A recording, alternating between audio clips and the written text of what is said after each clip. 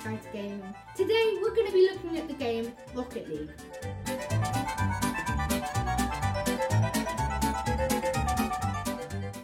After becoming free on the 23rd of September 2020, Rocket League is an online and local football match, but there's a twist. Players play as cars and can acquire boosts to make them go faster. You can have up to 8 people playing together at the same time. You may be wondering, what can I play Rocket League on? And to answer that, I would say PC, Xbox, PlayStation and Nintendo Switch.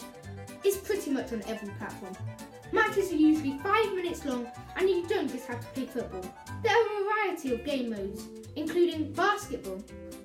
Fun fact, Rocket League is actually a sequel to their previous game, Supersonic Acrobatic Rocket-Powered Battle Cars. Clearly, the name is too long.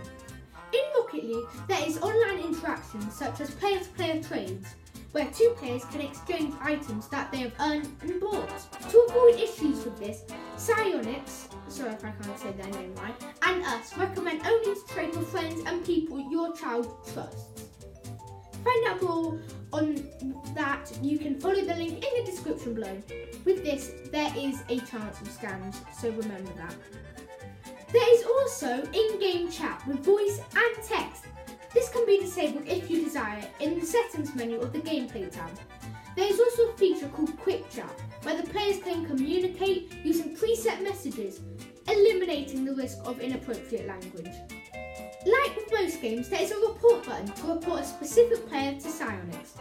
You can also submit a ticket that they will review if the situation needs more support. Anyway, that is going to wrap up today's video. Please could you subscribe to help support the channel. It's free and super easy to do. Make it great. This has been William from Parents Guide to Gaming. See you next time. Au revoir!